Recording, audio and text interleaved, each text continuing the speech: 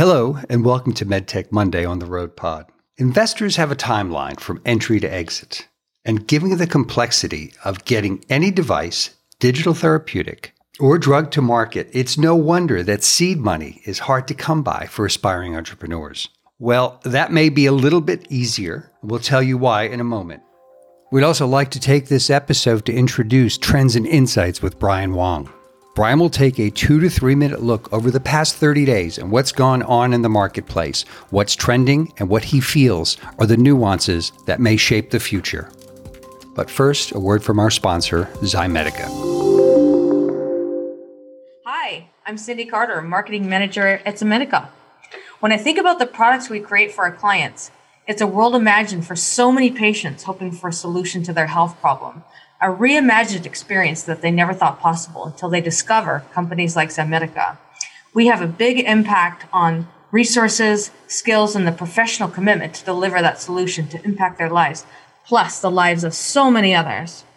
What we do isn't new, but it's years of research, design, and development by so many talented people. They take an idea and they make it into reality. I've seen the process go from a sketch all the way to commercialization from local to global. It's really exciting.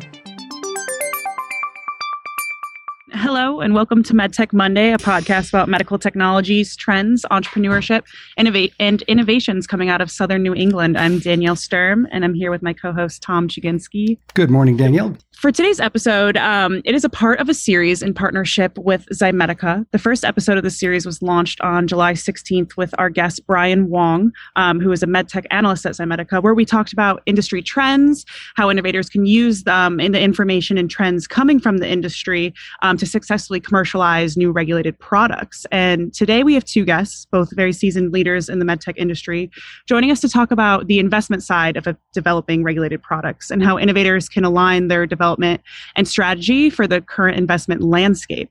So I'd love to introduce our two guests, Paul LaViolette, Managing Partner and CEO at SV Health Investors, and Lisa Carmel, VP of Strategy at Zymedica. So thank you both for joining us. And I'd first like to ask Paul to really introduce yourself to our listeners and just give us a little background of what you do and why you are where you are today. Well, thanks, Danielle. A little background for me. I've been in the business of medical devices in one form or another for now 40 years.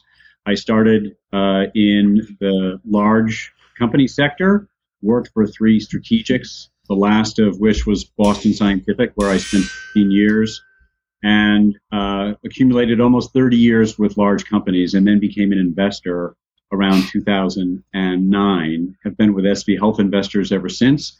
And of course, we're on a slightly different part of the technology innovation spectrum. We're now looking for early stage deals that we can start, we can fund, we can seed, we can develop, and they ultimately, hopefully, will grow into disruptive technologies for the medtech sector over time. Lisa, can you tell us the same of kind of a bit about your background, why you are where you are today? And I know from our previous conversations too, you, as your position, VP of Strategy, you have a lot of different roles, especially out on the West Coast with some other groups. And can you tell us a little bit about those as well?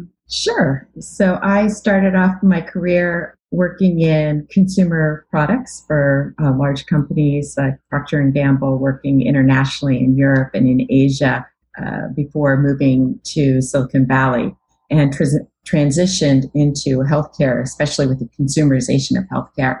I started working as a management consultant to large life science companies, doing due diligence, portfolio assessments, and then started to consult to startups, especially with nascent out-of-the-box technologies, devices, diagnostics, drug delivery, digital, and then on to wearables. I was also on the founding team of a startup. We commercialized, it was a device startup that we commercialized in Europe.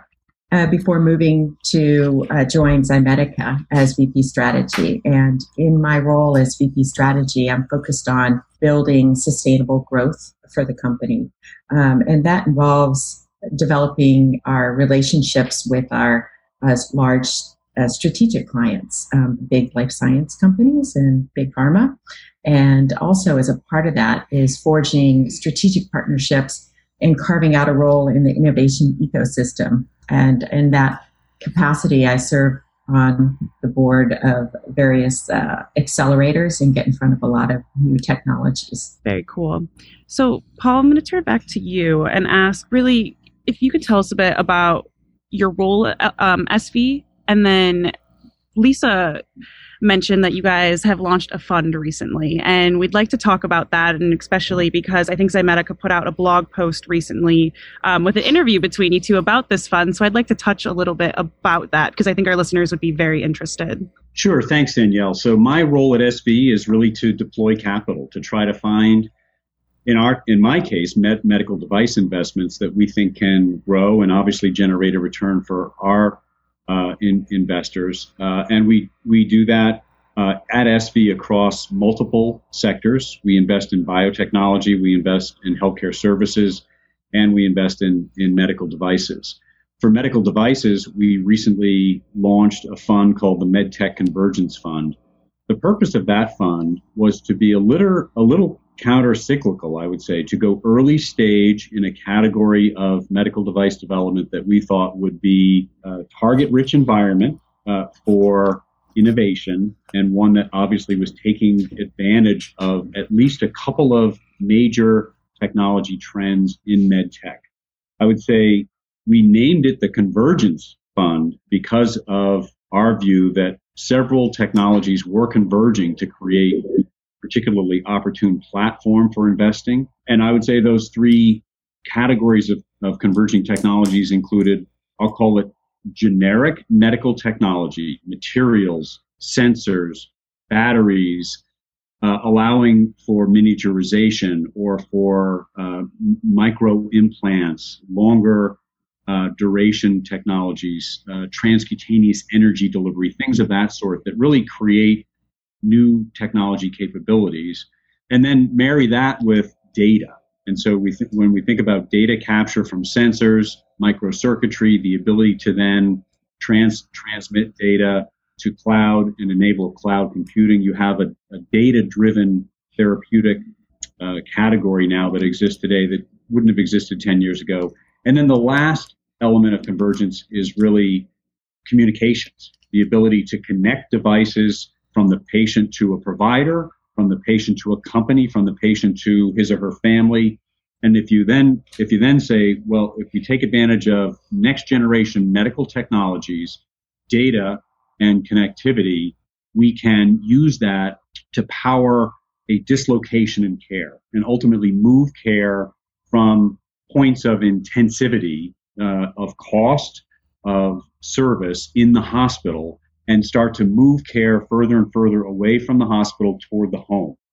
And by using connected devices in the home, we can create therapies under the guidance of physicians, prescribed, monitored, and delivering care that is easy to comply with, highly adherent, increases the probability that a full course of care will be delivered to a patient in the home, and obviously lowers the cost of the setting, and in the end, hopefully, produces a more compliant patient, a more adherent therapy.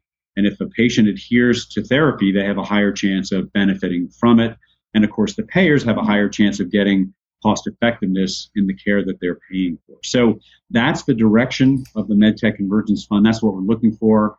And we think it's a particularly rich time for innovation in this space because of technology convergence, as I mentioned, but also because patients, for a variety of reasons, are looking to find opportunities to be cared for outside of the hospital setting. And when did you launch this fund? Well, we did a first close a year ago and made a few investments. We finalized the fund in the second quarter of this year, which is noteworthy, obviously, because that's when COVID hit the world. And it was hard to get anything done, of course, when COVID struck. But we felt it was a good sign that the fund could close and that the fund's investment targets, in many ways, because of I'll call it the telehealth, telemedicine changes that we've seen catalyzed by COVID. In many ways, the fund was picking up a tailwind due to COVID and the impact that COVID was catalyzing on the healthcare delivery system. And for those investments that you made in the past through this fund, who have you invested in? And is that changed what you're looking at because of COVID? So who you're going to invest in the future? And can you tell us a little story maybe about some of these people you've invested in through this fund? Well, we've made two investments. The first was a company called EBT. EBT is a company going after a very large underserved market today called overactive bladder. It's an incontinence form, and this is a neurostimulation technology, and EBT will be targeting a specific nerve to deliver neuromodulation therapy to control overactive bladder, and obviously that will be a therapy delivered in the home. The second is a company called Clarify Medical. Clarify delivers phototherapy using narrowband UV light to treat chronic skin conditions.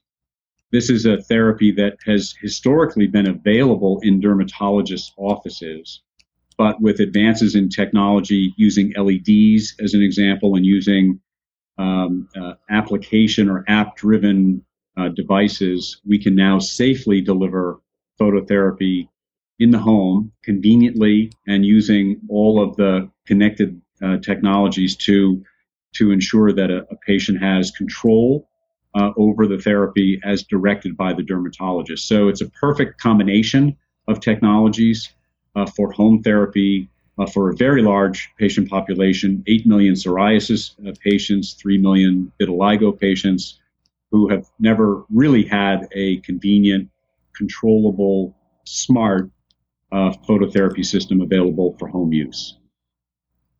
Paul, I have a question regarding adherence and compliance for patients. What portion of our healthcare space is really, call it a self-inflicted wound, where people do not comply and do not adhere to a course of medication or a course of therapy? Any idea? Well, Tom, the data generally show that about half of all prescribed protocols, and that could be as simple as take an aspirin in the morning, are adhered to, which is to say about half of what we deliver in care that is dependent upon patient adherence is generally assumed to not be followed through. And so that could be an antibiotic. It could be a biologic therapy that costs, a prescription might have an annual cost of $50,000. It could be any other form of a recommendation. And that is the enemy. What we're trying to do is ultimately close the gap between what has been prescribed and what we can then say is ultimately delivered. And we know there are many triggers that improve patient compliance. One would be when the patient knows or senses that they're being monitored. When the patient knows the doctor is watching, their compliance to a therapy generally goes up. When the patient has scheduling reminders, or when the patient has other follow-up tidbits, emails, texts, when the patient has a care provider that could be a person on the phone, or it could be a digital reminder, that we know also adds to ultimate adherence to protocol. So when we merge all of those things into a connected device, we know that compliance can go from as low as maybe 50% to as high as over 90%. And these tools are now readily available and can be built in to almost any form of therapy. The irony is the most expensive therapies, in the case, let's say, of the one I mentioned moments ago, Clarify Medical, the most expensive therapy might be biologics. And ironically, we send a patient home with a prescription for biologics, but we don't know if even the most expensive therapies are adhered to. So even there's no correlation between the cost of the prescription and whether or not it's adhered to, because almost all of the therapy we send a patient home with has no way of really being tracked and monitored for adherence. So the ability to create an adherence capability in a platform can then be spread more broadly, not to incorporate just the device that it's connected to, but maybe other therapies that come along that don't today have any form of being followed through and monitored. Interesting. Thank you. Hey, Paul, I was very interested in and intrigued by your partners in this fund. especially with the unique relationship you have with Teijin. And I was just wondering if you wanted to share a bit about that. Yes. So Teijin Corporation is a major corporation in Japan that has a diverse business, including material science, chemistry, if you will, but also pharmaceuticals and also home health care. And put very simply, Japan has been known for a long time to be the graying society in the advanced world. It has the highest average age. It has a very high percentage of patients in the 60s, 70s, 80s. And as a result, the Japanese healthcare system faces a very high ratio of expenditures of healthcare on the elderly, and also has a very high concentration of in-home care. And so as a result, it creates really a perfect marketplace for home therapies. And Teijin is interested in accelerating the pace of innovation in home therapies. But they also recognize that the locus of med tech innovation generally is the United States. And so Teijin had the wisdom to seek a venture investment platform that could avail it as a corporate strategy to more and more innovation for home therapies that potentially could be imported, if you will, to the Japan home healthcare market that they serve and that they lead. What about traditional medtech investments kind of outside of the Convergence Fund scope? Are you still interested at SV looking at those, or are you really focused on, investing through this fund? Well, we are focused on the technologies I mentioned, the disruptive technologies that can shift the site of care toward the home. However, we are open to, and we have charter flexibility to invest in traditional med tech. What has generally burdened med tech as an investing field has been long holding times, which is to say, put your money in year 1 and get your money out year 9. Those hold times have been a composite of development time, clinical time, regulatory time, possibly go-to-market time. When you add all those timelines together, in the absence of dropping one or two of those required timelines out, you can't add it up to be a relatively short, let's say, competitive holding time. So the goal for the MedTech Convergence Fund is to drop one or two of those timelines out, drop out a long clinical time, drop out a long regulatory time.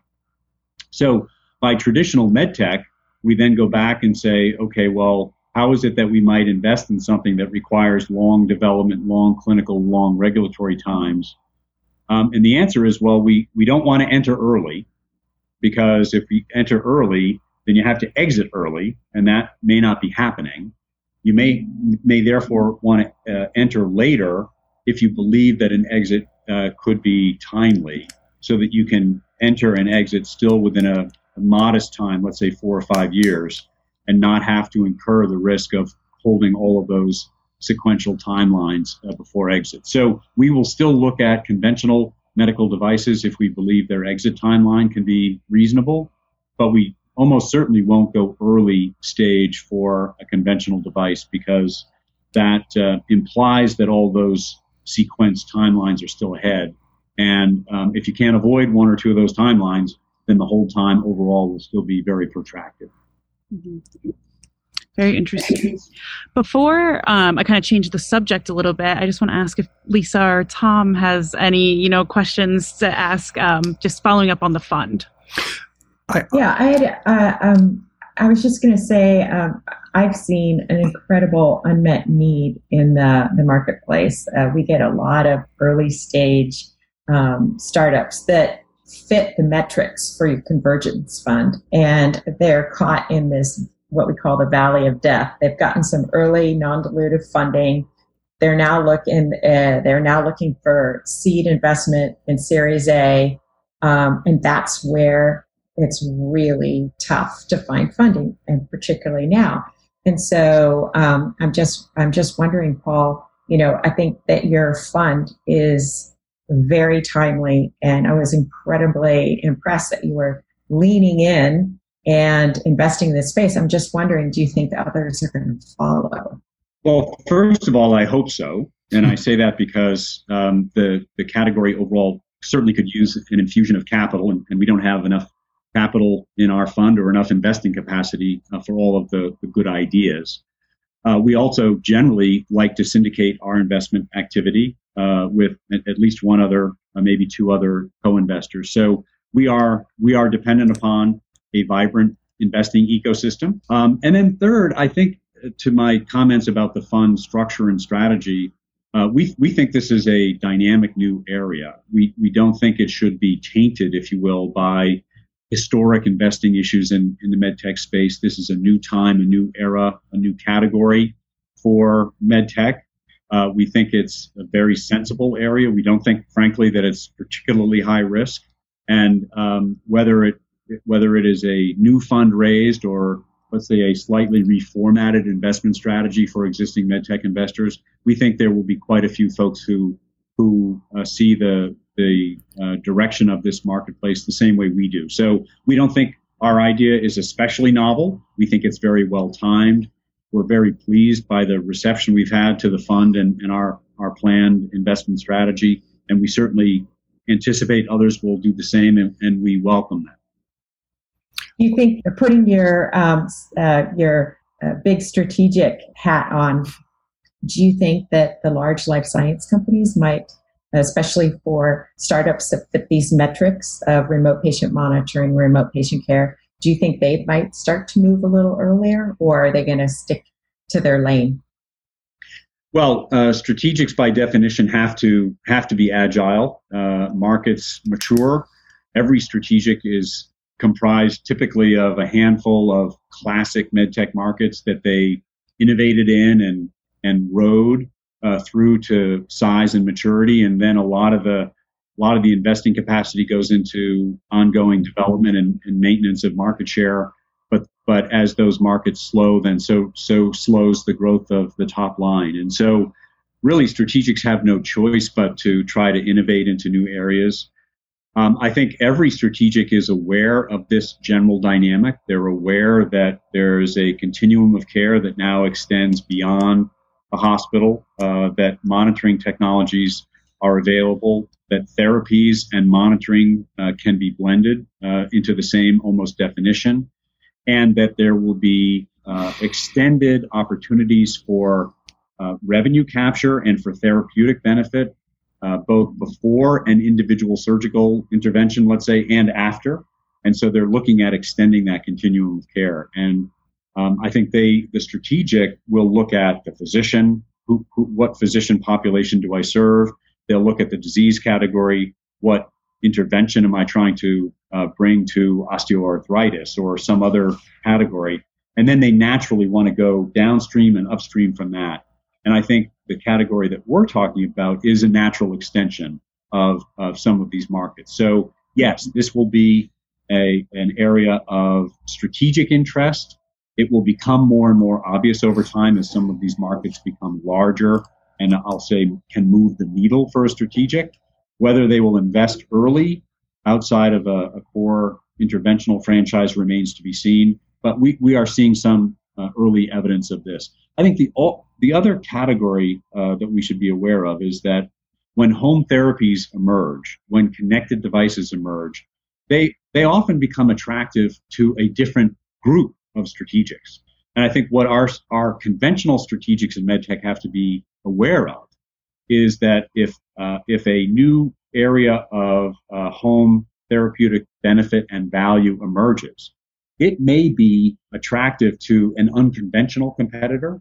And if you, as the incumbent managing cardiovascular disease or managing joint degeneration, if you don't move in the direction of those new technologies, somebody else will, and you'll find yourself competing with a new category of competitor that may not be comfortable for you. And so we all have to stay agile. Strategic has to stay agile. And if you don't, somebody else will move in and as they say, take your cheese. I've never heard that before. Who Moved My Cheese? You can look it up. It's a book. Hey, something that, by the way, something that we haven't really discussed yet is SV Health Investors is a majority shareholder of Zymedica. And do you want to share how that came to be or why that came to be? Yes, we are. And Zymedica it's a fabulous company. I would say 2 or 3 things drove that.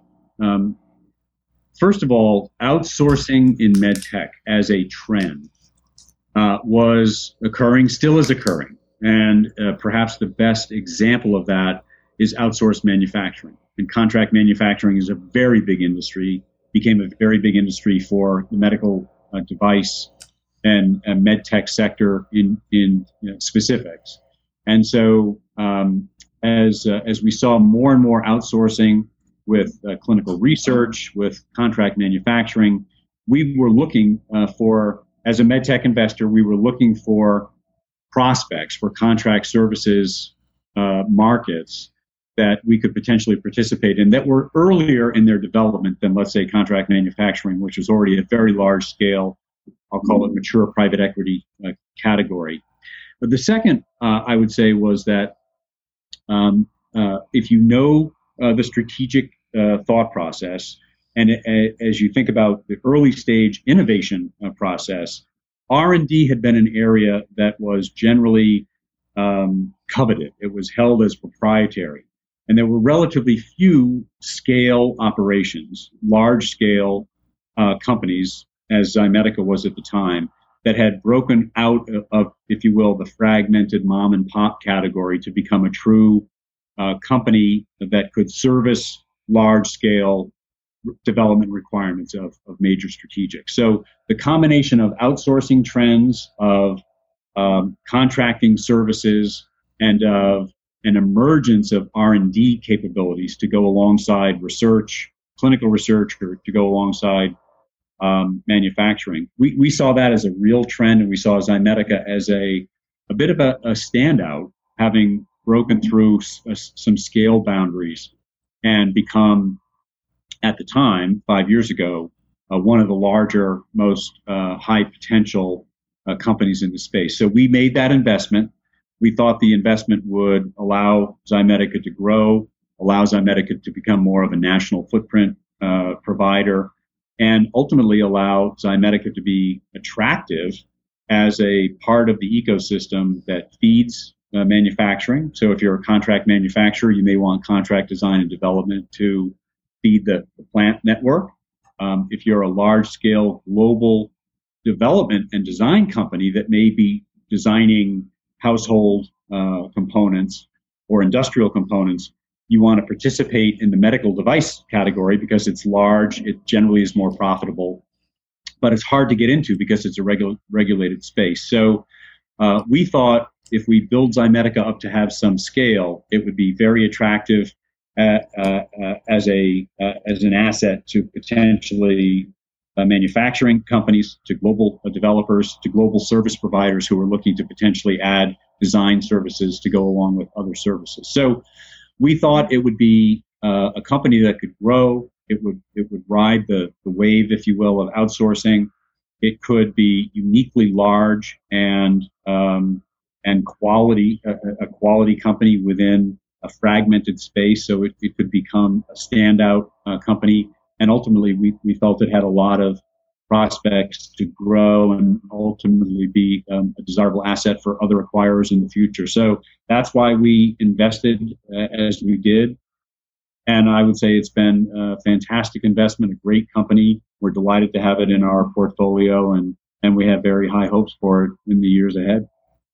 Lisa, how is SV, being like the majority holding of Zymedica, have you been able to like implement that through your work, and has that been able to support Zymedica's work?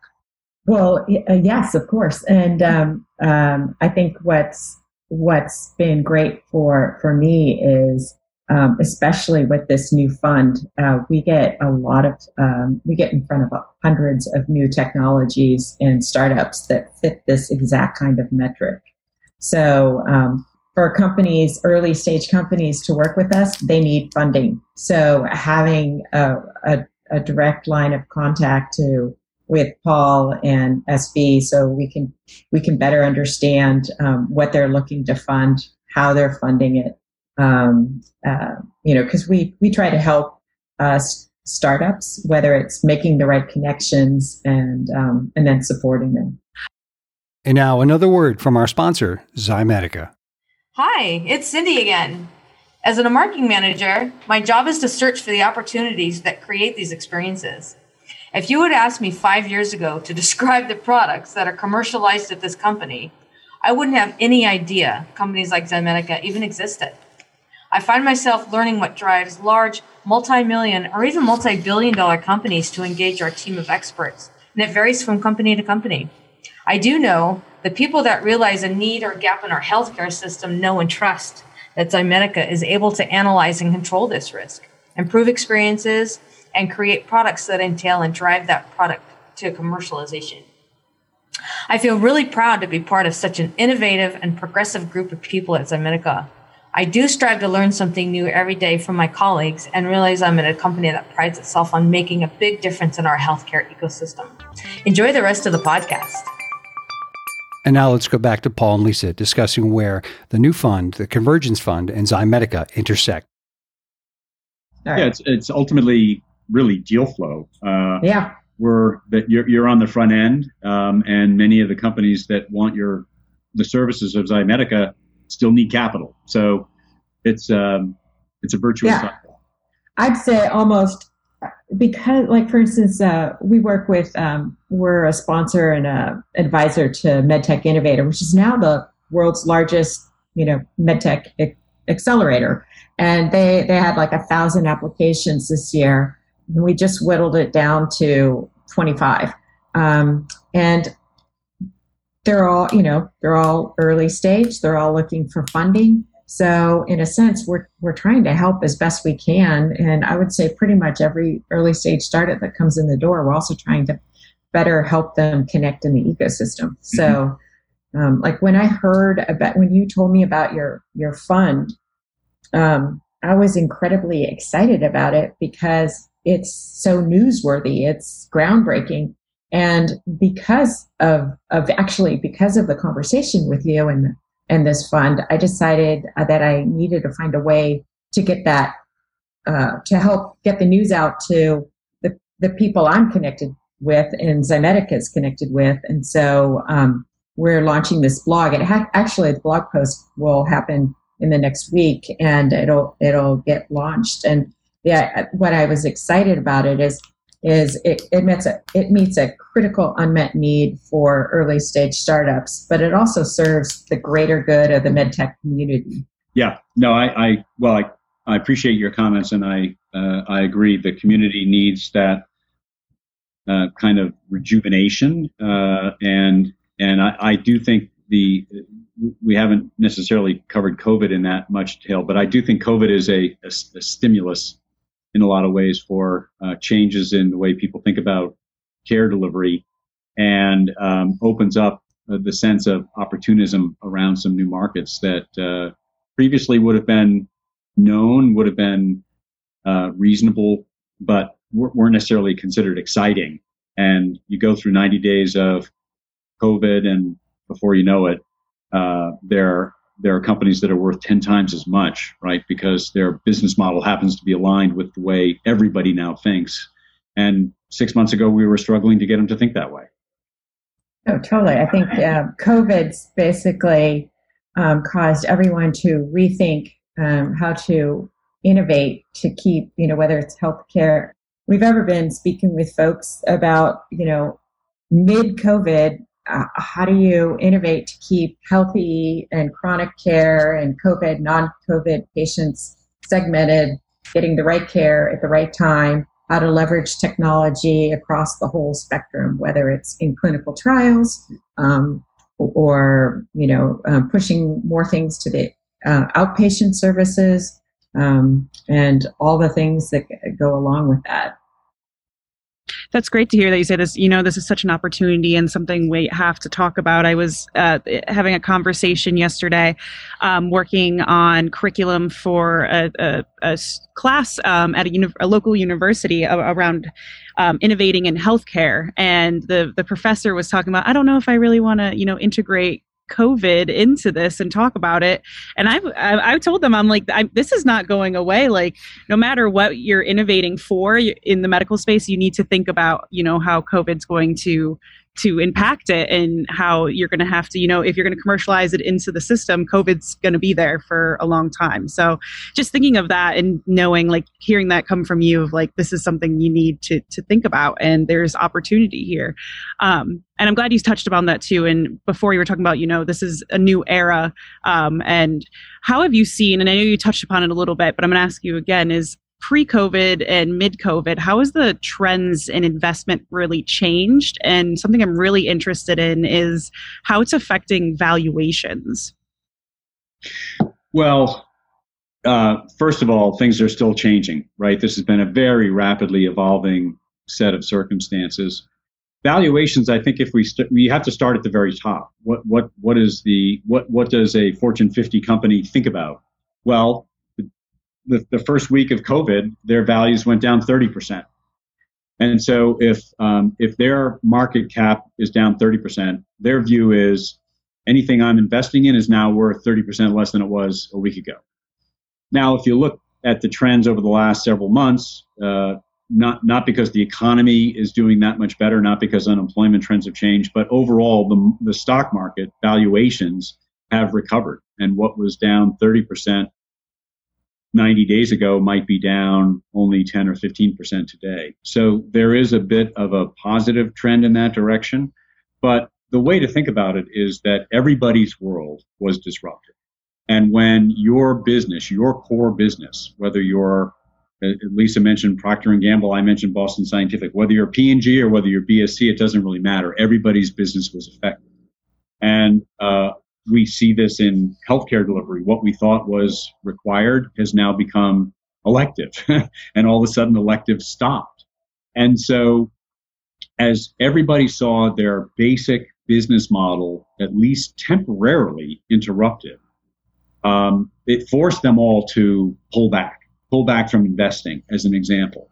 That, well, until we know what's going on in our core business, we can't invest in future. We have to get the most important elements right. And so there was a pullback, lower activity.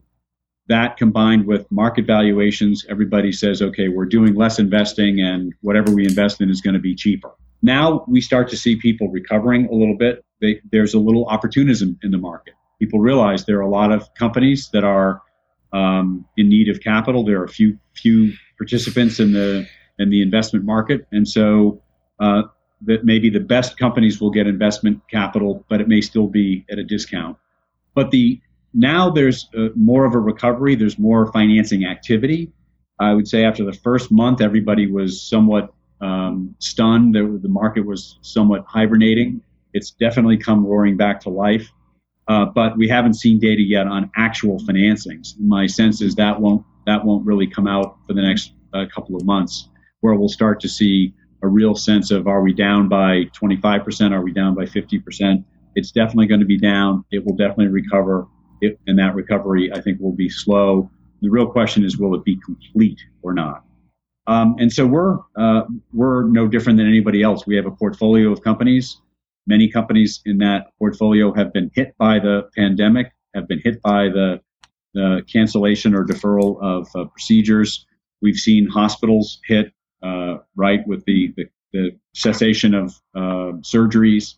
All of those things are now beginning to recover.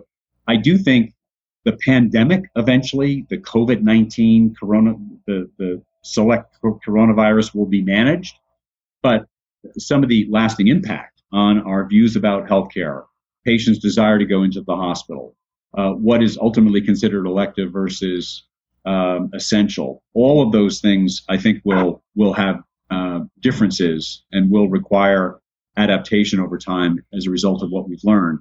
And lastly, the MedTech Convergence Fund, because it is focused on home therapies, because it is focused on connecting patients with digital links and data-driven therapies, it likely will be that more and more therapies are headed in that direction. Physician specialists saw what happened to their practices when patients stopped going to the office.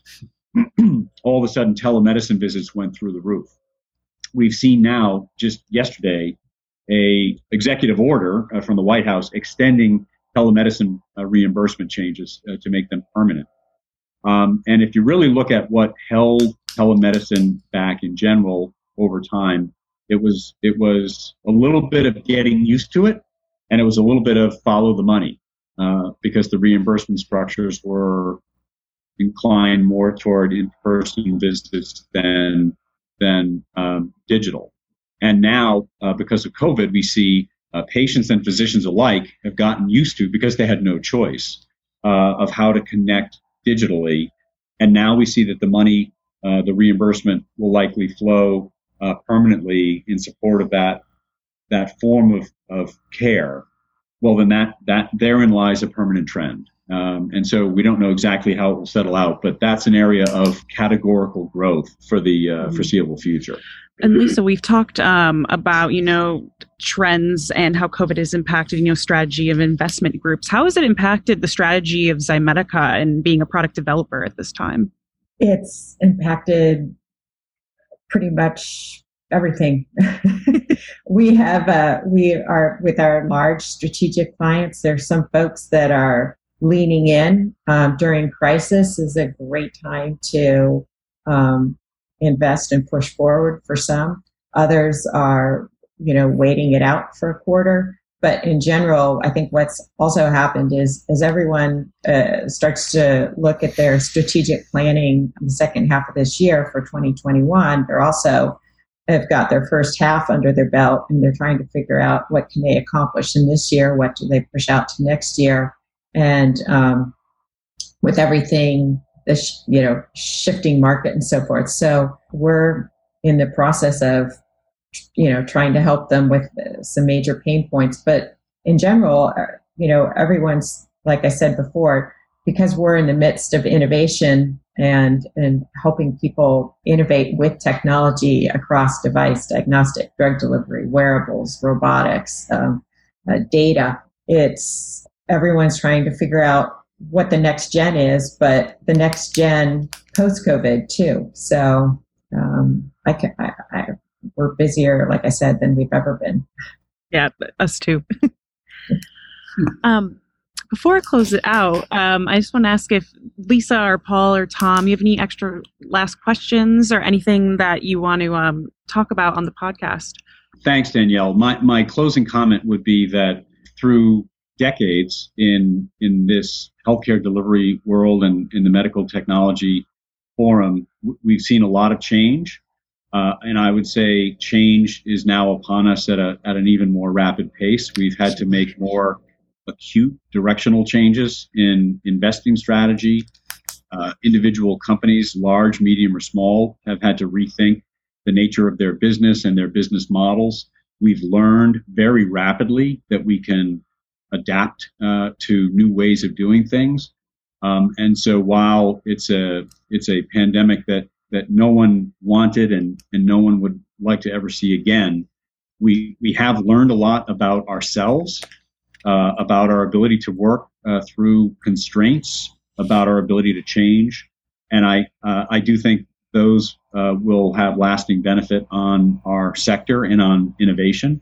So I'm hopeful that we can power through this challenging time, but I'm also quite optimistic about what things will look like 2 or 3 or 5 or 10 years from now. It's awesome. Thank you so much. And thank you both for coming on today. And Paul, if anyone's interested that's listening, in your fund or connecting with SV Health investors, what's the best way to do that? Well, certainly anyone can contact us at any time. We'd be happy to talk to companies, to entrepreneurs, to innovators about their business plans and their desire to innovate and ways that we can help them do that. So we're open. We are not hard to get a hold of. So send us a note. We'll connect. We'll make time, and we'll talk shop. Awesome. And Lisa, thank you so much for coming on too and bringing Paul in. It was a great conversation. And I think it was really, really needed at this time for a lot of our listeners to really find out what's going on in investments, because I think it's really unknown for a lot of people that are heads down working on their startups right now. So thank you very much. And what is the best way to contact you, Lisa? I'm sure everyone can find me, but I'll be launching a blog, and I'll be looking for other stories to share, especially groundbreakers like Paul and SV Health Investors, that are looking to not only support innovation, but seeking to support the greater medtech community. Awesome. Thank you guys very much. Thanks, Danielle. Perfect. Thanks, Tom. Thanks, everybody. Sorry I didn't contribute that much, but I'm hearing myself. Something's wrong today. Oh. Thank you very much. You guys sounded great, and as usual, I learned a lot. Hang on, don't go away. It's not over yet. Listen to our new section, Trends and Insights. Hi, everyone. This is Brian Wong, Senior Medical Analyst from Zymedica, and welcome to Trends and Insights, where we look at medical trends from the last month and understanding the value drivers of technologies today. Brian, give me an idea of what Livongo and Teladoc really means right now. I think we talked about it before. You thought it might happen in 2030. Give me an idea what the value implications are right now. It's such an interesting merger, right? This was definitely fueled by COVID, where both companies had 3 to 5x market cap increases in the past 6 months. And both being in a very nascent, early stage industry. And so it reminds me actually a lot of PayPal and Peter Thiel's PayPal and Elon Musk's X.com merger in the early 2000s. And then you had Computer Motion and Intuitive merger in 2003, I believe. So these were both mergers of equals in very early stages of a brand new nascent field. I think the Teladoc, Livongo, if we believe that care transitions out of the hospital, the scale that this merger brings and the opportunity that this merger brings, I think we're only at the very, very tip of it. It's interesting that the valuations have come down a bit post-merger, but I think if you have a fairly long time horizon, it's hard to imagine a newcomer being able to make a meaningful impact in their business for the next few years. So I think it's definitely. I think it's one of the most interesting and honestly surprising merger acquisitions. Instead of getting bought out, I think people were expecting to get bought out by cash. Like they wanted Livongo to get bought out by cash by somebody else, by a big player that was willing to pay more. But I think this merger gives them a very long runway to take care of chronic diseases and to transition a lot of more and more care out of a hospital, a high expense system. On another subject, we've previously talked about ventilators, and now you feel that we're transitioning from to talk about ventilators to vaccines. Give us an idea where you think that's headed. Yeah, that was kind of the headline of the day, maybe 4 months ago, where you have companies like Tesla, you have companies like GM, Ford, basically all the governments and all the major companies stepping up to say, hey, we need ventilators. We need, there's a massive shortage around the world. And we had innovation hubs. We had teams spring up for rapid prototyping, low cost devices, simple devices. But what we've seen now, again, from this quarter is ventilator heavy companies or ventilator dedicated companies like ResMed and Vapotherm basically have seen, they've told us that they've kind of seen the peak of ventilator demand, at least in the US. So these companies whose valuation has risen on their ventilator capacity have seen a pretty dramatic correction, especially the two I'm talking about, ResMed and Vapotherm. So while the demand worldwide might not have been cut and it may not have reduced as much, I think the story, the kind of headline story, has very much shifted towards therapeutics and vaccines. And I think the delivery of this vaccine, we've seen now, multiple players in the U.S., multiple players across the world that are racing towards this vaccine.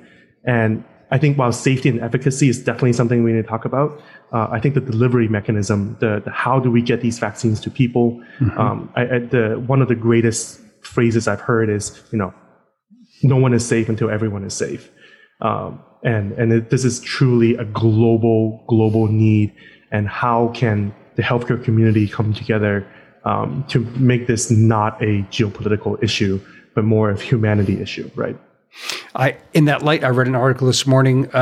Bill Gates talked about spending $150 million to try and get the price of a vaccine down to $3. Yep.